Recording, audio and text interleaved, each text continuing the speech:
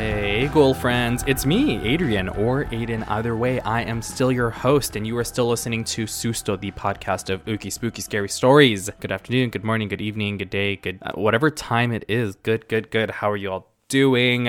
I hope you're well. I hope you're safe. I hope you're healthy. I hope you're happy. I hope you're content, satisfied, all those good things. Sending you all the good vibes as much as I can from this little microphone to your ears. Before we jump into anything, before you decide to skip ahead, I know there's some of you that skip ahead, and I've got my eye on you.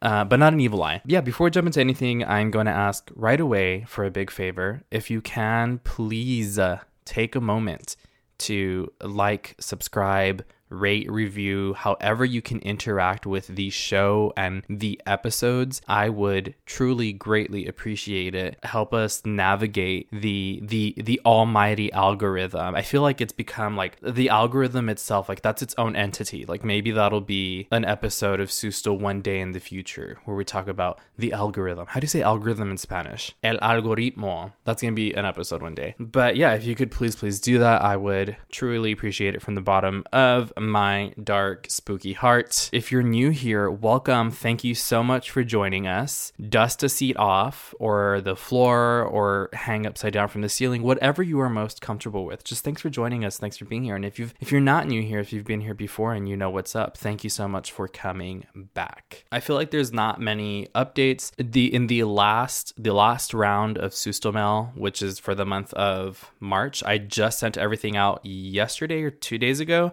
So you all will be getting your Susto Mail soon in a couple of days. But those of you who are best ghoul friends, you are also getting the new and improved and homemade holographic Best Ghoul Friend stickers, and I think they're really cool. It's the Planchette Susto design. I've already posted it on social media before. That's at Susto Podcast on Facebook, Instagram, and Twitter, and I'll probably post it again just as a reminder and to let you all know. And also, I have, I think, maybe 3 or 2 more of the Susto Planchette pins, and those are only for Best Ghoul Friends. So if you want one of those pins along with all the other amazing benefits that Susto offers on patreon.com/SustoPodcast, you can sign up on there to be a Best Ghoul Friend. You'll get the pin, the exclusive holographic sticker, which there's literally no other way to get that sticker. You get the other goodie stickers. I'm still giving away the Ojo stickers. I think that just might be part of like the welcome pack, is I need to give you protection for the spooky shit that you're going to hear on the show. And I'm still doing Susto masks. I'm just going to keep making those until we don't need them anymore, which probably will be never, because I'm, even after all this is quote unquote over, you better believe I'm going to be in the airport with my mask on, sanitizing my own seat, even though they do that for you, I think. But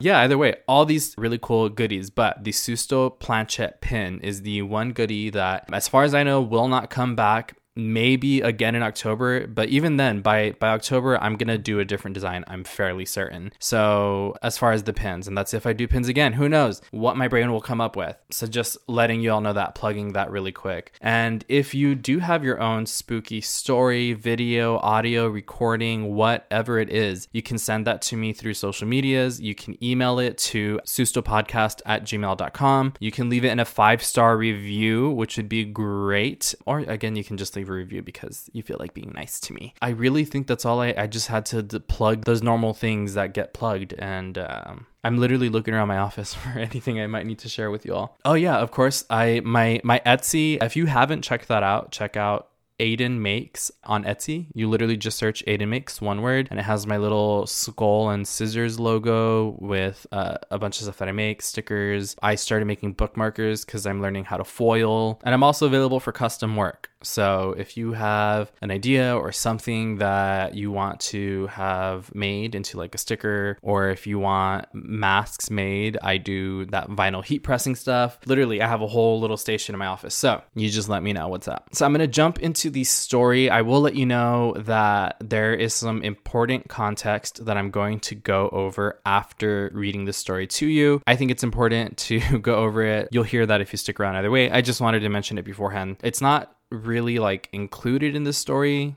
Well, it's not included in the version of the story that I'm going to tell. I'm leaving out part of it, but then I'm going to explain it afterwards. So just stick around for that. We're going to jump in, and I'm going to be telling you the story of El Viborón.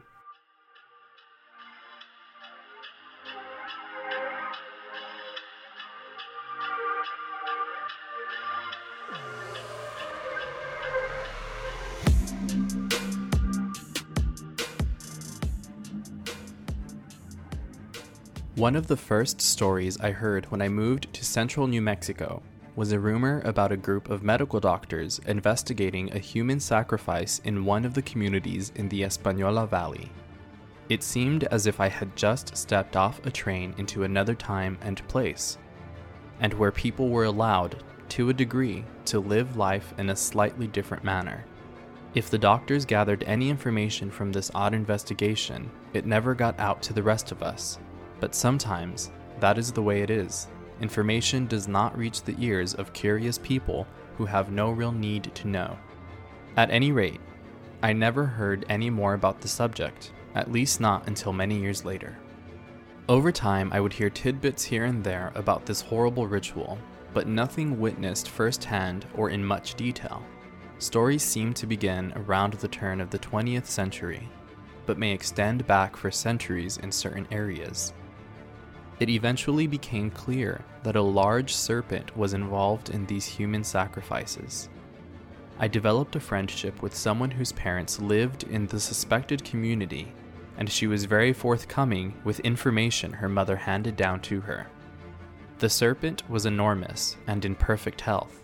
He was shiny, healthy, fat, and it took at least 10 men to lift him up and move him. An adult human head would easily fit into the snake's mouth, and unhinged, it could easily swallow the rest of the man's body.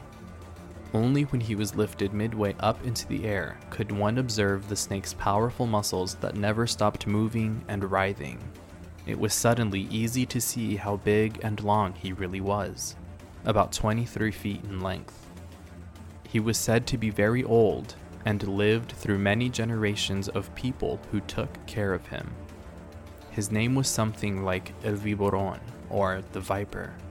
His name indicated a fanged and poisonous viper, like a rattlesnake, but these types of snakes just don't grow that big. The overall description of serpent image in the story seems to be more consistent with that of a large boa constrictor from South and Central America.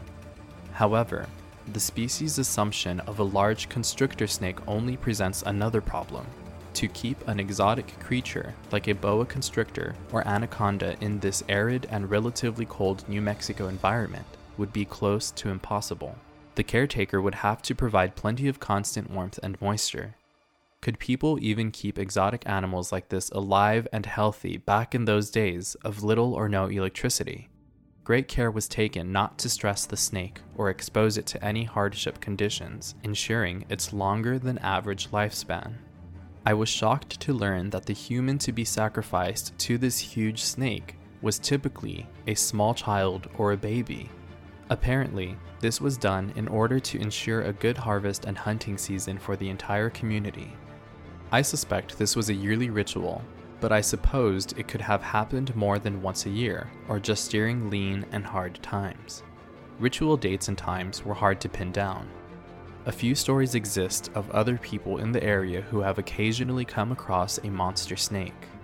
The huge snake's coils are so big that they look like stacked car tires. The stories of this type of encounter are usually painted as a sort of spiritual experience for the person finding the snake. Sometimes, individuals claim the snake turns up unexpectedly in places as common as a dry arroyo. One story reveals that if you let the snake kiss you on the forehead or on the back of the neck, you will become a powerful healer. My friend related a generational story about a ceremony in which a huge snake was brought out. Some of the male members of her family helped carry the reptile. She figured that the last time this was done was probably in the 1930s. During this mysterious, modern-day snake ceremony, a human life was sacrificed to the religious entity. But as I mentioned before, no information was forthcoming, and I never heard of the rites taking place again. If the ceremony is still conducted, the snake and the ceremony has been moved so far back into the locked and hidden corners of the communities that it will never be seen again. That's not to say it didn't happen or does not continue to happen. Perhaps this is an embodiment of the dark side of Quetzalcoatl that has been maintained and cultivated by human individuals who find more power and control over fearful observers than in the benign power and dignity of constructive white magic and belief. The ritual itself may date all the way back to the Emperor Montezuma and Quetzalcoatl, the feathered serpent. Stories from this far back are often conflicting, but Kukulkan, probably the same as Quetzalcoatl, was against human sacrifice. Quetzalcoatl always had me wondering what sort of animal it actually was. I have often thought that the axolotl salamander looked suspiciously like a snake with plumes on its head. This amphibian's only natural habitat is in central Mexico, in Mexico City. Did this creature have something to do with the descriptions of a plumed serpent? Or did another entirely different but related creature exist?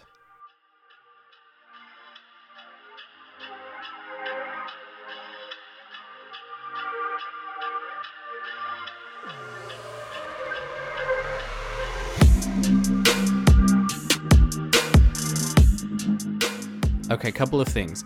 So what I wanted to contextualize before anybody may go and look at the link that I used for this story, because it's going to be in the Google Doc. All the links are going to be in the Google Docs on patreon.com/sustopodcast, as always, because I misinterpreted this the first time I read it. And that's my fault for not reading with the correct rhythm, and honestly for not just seeing this comma. The person who wrote this, which is Raven DeVille on vocesdesantafe.org, they continued and they wrote, before the arrival of the Spanish, Kukulkan appeared to be a blonde Caucasian, bearded, and he wore a black robe and sandals, attracted large masses of followers as he traveled the Americas on foot. Kukulkan opened the eyes of the natives and taught them reading, writing, architecture, astronomy, mathematics, etc. And so I misunderstood it, because Kukulkan is a deity, and here it says specifically they're a feathered serpent god in the mythology and religion of Mesoamerican cultures, in particular the Yucatec Maya. The Maya, they had advanced mathematics, astronomy. The Mayan calendar is still extremely accurate, and it kind of blows people's minds. I misunderstood it, because I thought they were referring to Kukulkan as Spanish, especially because they wrote here that Kukulkan appeared to be a blonde Caucasian, which again threw me off, because looking up Kukulkan, they say that they are actually a feathered serpent god. And so I'm like, why would this feathered serpent god of the Yucatec Maya religion or culture present itself as a white Spaniard? I don't know. It threw me for a loop. And I was like, so is this person saying that the Spaniards taught the Maya all these things? And I was like, no, that kind of annoyed me, because I was like, that doesn't make sense. And it's insulting, because they were an advanced civilization, they knew this stuff. But yeah, just looking up some more things about it, and quick Wikipedia, which I know some people get upset about, but there's a bunch of sources in the bottom. So if anybody is really that mad, then they can cross-reference. They can look through these sources and tell me I'm a liar, and I'll accept that. They say that Kukulkan is the name of a Mesoamerican serpent deity. Prior to the Spanish conquest of the Yucatan, Kukulkan was worshipped by the Yucatec Maya people of the Yucatan Peninsula in what is now Mexico. The depiction of the feathered serpent is present in other cultures of Mesoamerica. Kukulkan is closely related to the deity Ku'umatz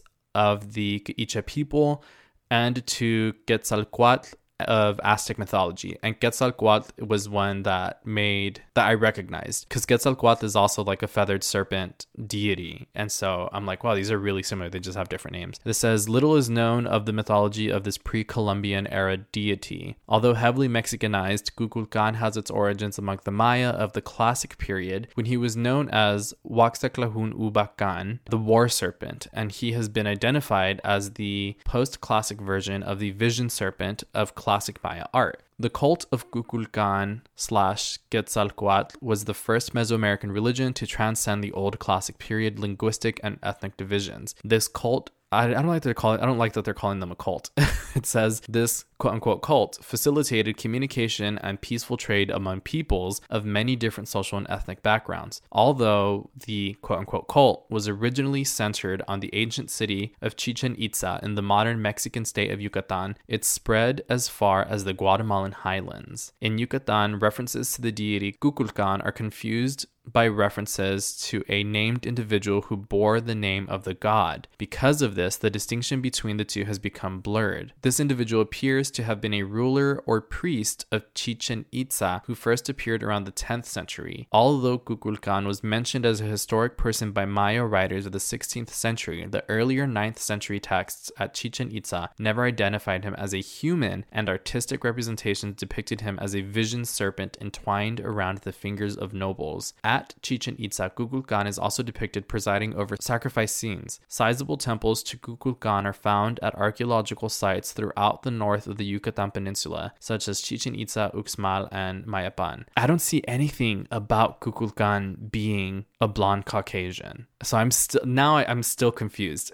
Lower on this wiki entry, it says modern folklore. Stories are still told about Kukulkan among the modern Yucatec Maya. In one tale, Kukulkan is a boy who was born as a snake. As he grew older, it became obvious that he was the plumed serpent and his sister cared for him in a cave. He grew to such a size that his sister was unable to continue feeding him, so he flew out of his cave and into the sea, causing an earthquake. To let his sister know that he is still alive, Kukulkan causes earth tremors every year in July. Oh my god, is he Cancer? A modern collection of folklore from Yucatan tells how Kukulkan was a winged serpent that flew to the sun and tried to speak to it, but the sun, in its pride, burnt his tongue. The same source relates how Kukulkan always travels ahead of the Yucatec Maya rain god Chak, helping to predict the rains as his tail moves the winds and sweeps the earth clean. This is interesting. Among the Lacandon Maya of Chiapas, Kukulkan is an evil, monstrous snake that is the pet of the sun god. Wow, so this goes in completely different directions. A quick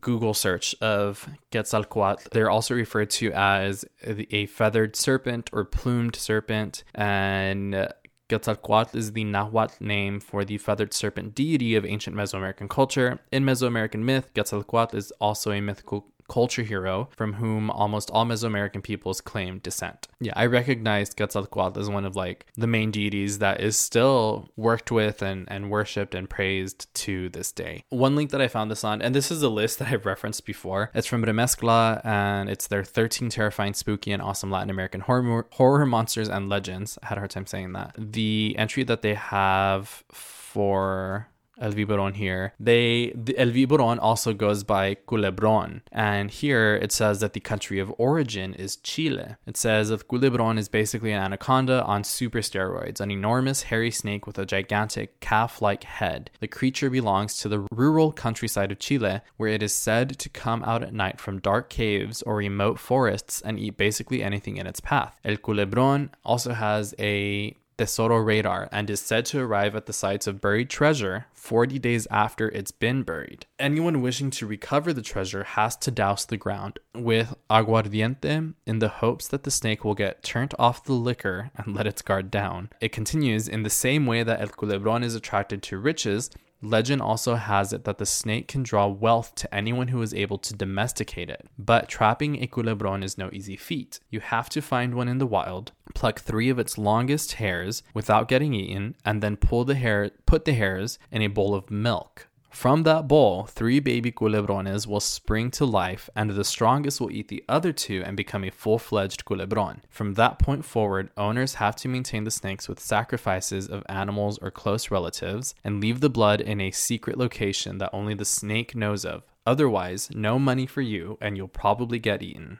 That was, I feel like, almost completely different the story that I told. It seems to all boil down to this idea of a deity or deity adjacent serpent, and its powers, I guess, are different based on who's telling the story. I don't know. It's kind of hard to track what is the main story for this creature. So there's also a wiki entry that I found for it, and it was originally in Spanish and translated to English. So the translation's a little rough, and I know some things are off, but one thing and it's a short entry, but one thing in the legend area of it says, likewise, rural tradition says that this mythical creature, in the same way that it is attracted by wealth, also has the magical ability to attract wealth to the person who owns a culebron, by granting the owner prosperity in everything he does. For this, it is pointed out that to domesticate a culebron, it is necessary to have previously pulled out 3 of the longest hairs from the culebron in the wild, and then deposit the 3 hairs in a bowl filled with milk. Yeah, so it's what I just read in Remezcla's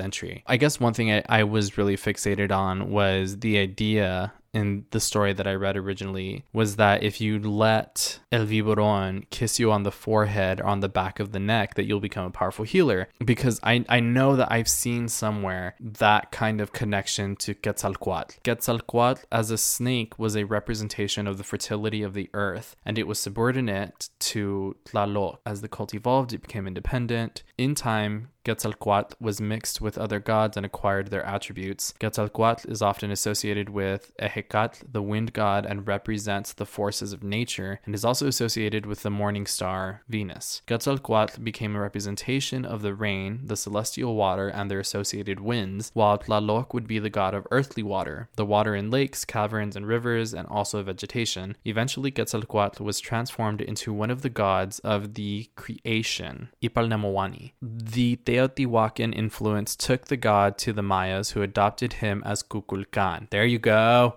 I was looking for a connection for that too. The Teotihuacan influence took the god to the Mayas, who adopted him as Kukulkan. The Maya regarded him as a being who would transport the gods. It amazes me how everything is tied in together.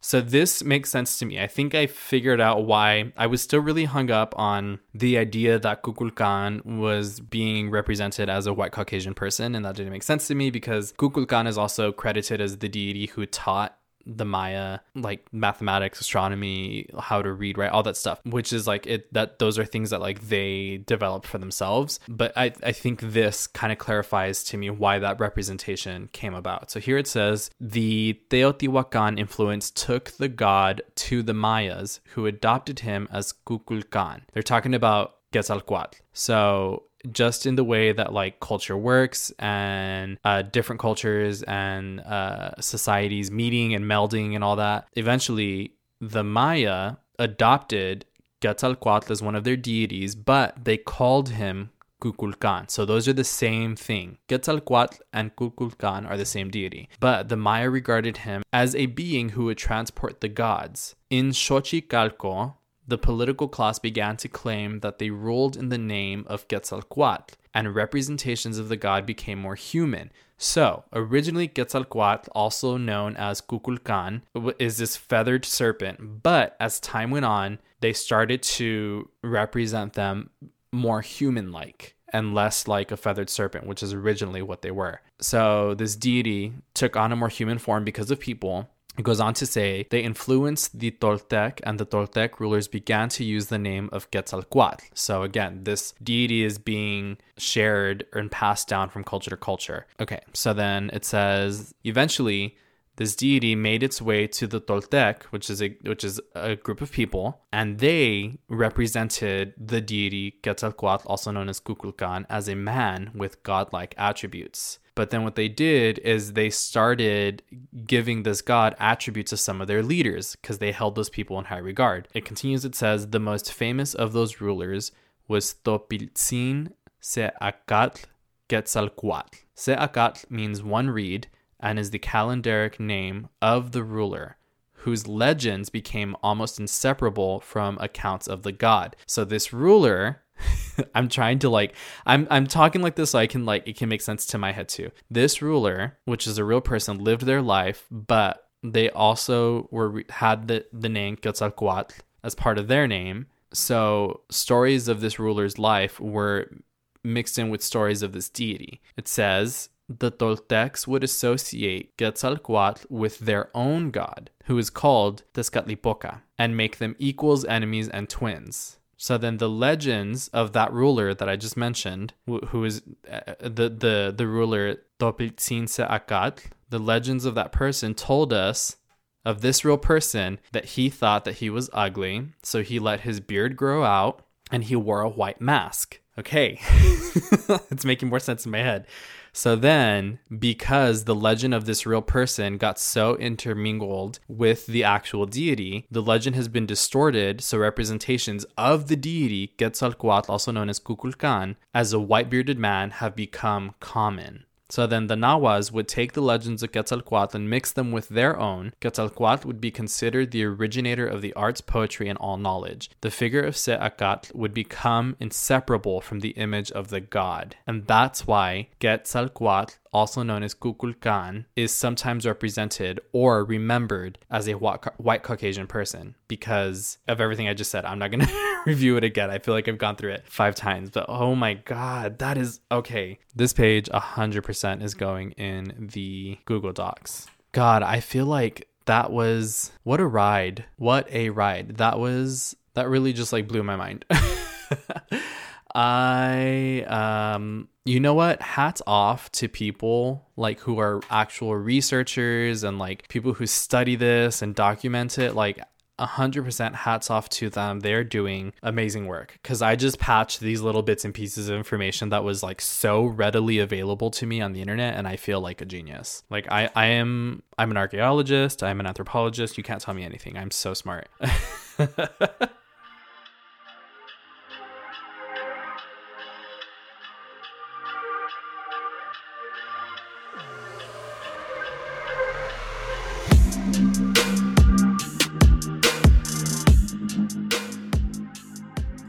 Oh my God. Big brain, big wrinkly brain. I'm so smart. It's the mental gymnastics, you all. If all of that just happened in the context part of the episode, that I'm going to have a field day editing all of that. And I wish that you could have seen how much I struggled to make that make sense to me, and hopefully it makes sense to you. Oh my God. I'm sure it's going to sound great once I edit it down, but just, I wish you could have seen the struggle that I just had trying to make that make sense to me.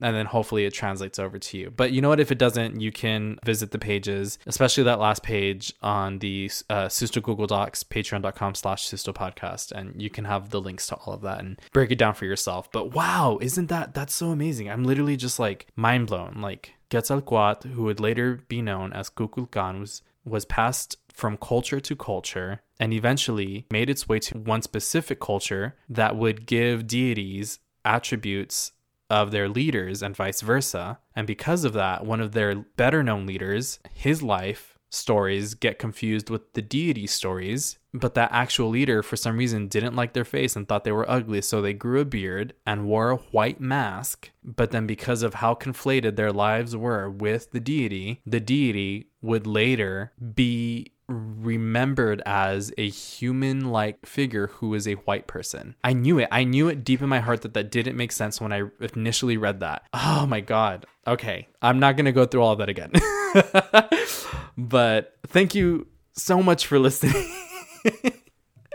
Oh my God, that was so much work for my little brain. And that's because I swore this was going to be an easy episode. When I first found the story, I was like, oh yeah, this is so simple. Little did I know the context is where I would literally have to like maze my way out of it. Wow. You know what? I hope you liked it. And if you liked it, please like, subscribe, rate, review, share the episode, the show as much as you can. If you really, really like it and you want some extra perks and benefits, you can sign up to be a ghoul friend, a best ghoul friend, or just part of the Susto fam on patreon.com/Susto podcast. Follow me on all the social medias at Susto podcast, Facebook, Instagram, and Twitter, so that you can get any and all updates on the show. If you have your own scary story, recording, audio, video, picture, whatever it is, send it to me on the social medias, leave it in a review, or email it to sustopodcast@gmail.com. Check out my Etsy, Aiden Makes, all one word, on Etsy.com. And yeah, just my brain is mush now. I don't even know what to tell you all, but I will talk to you later.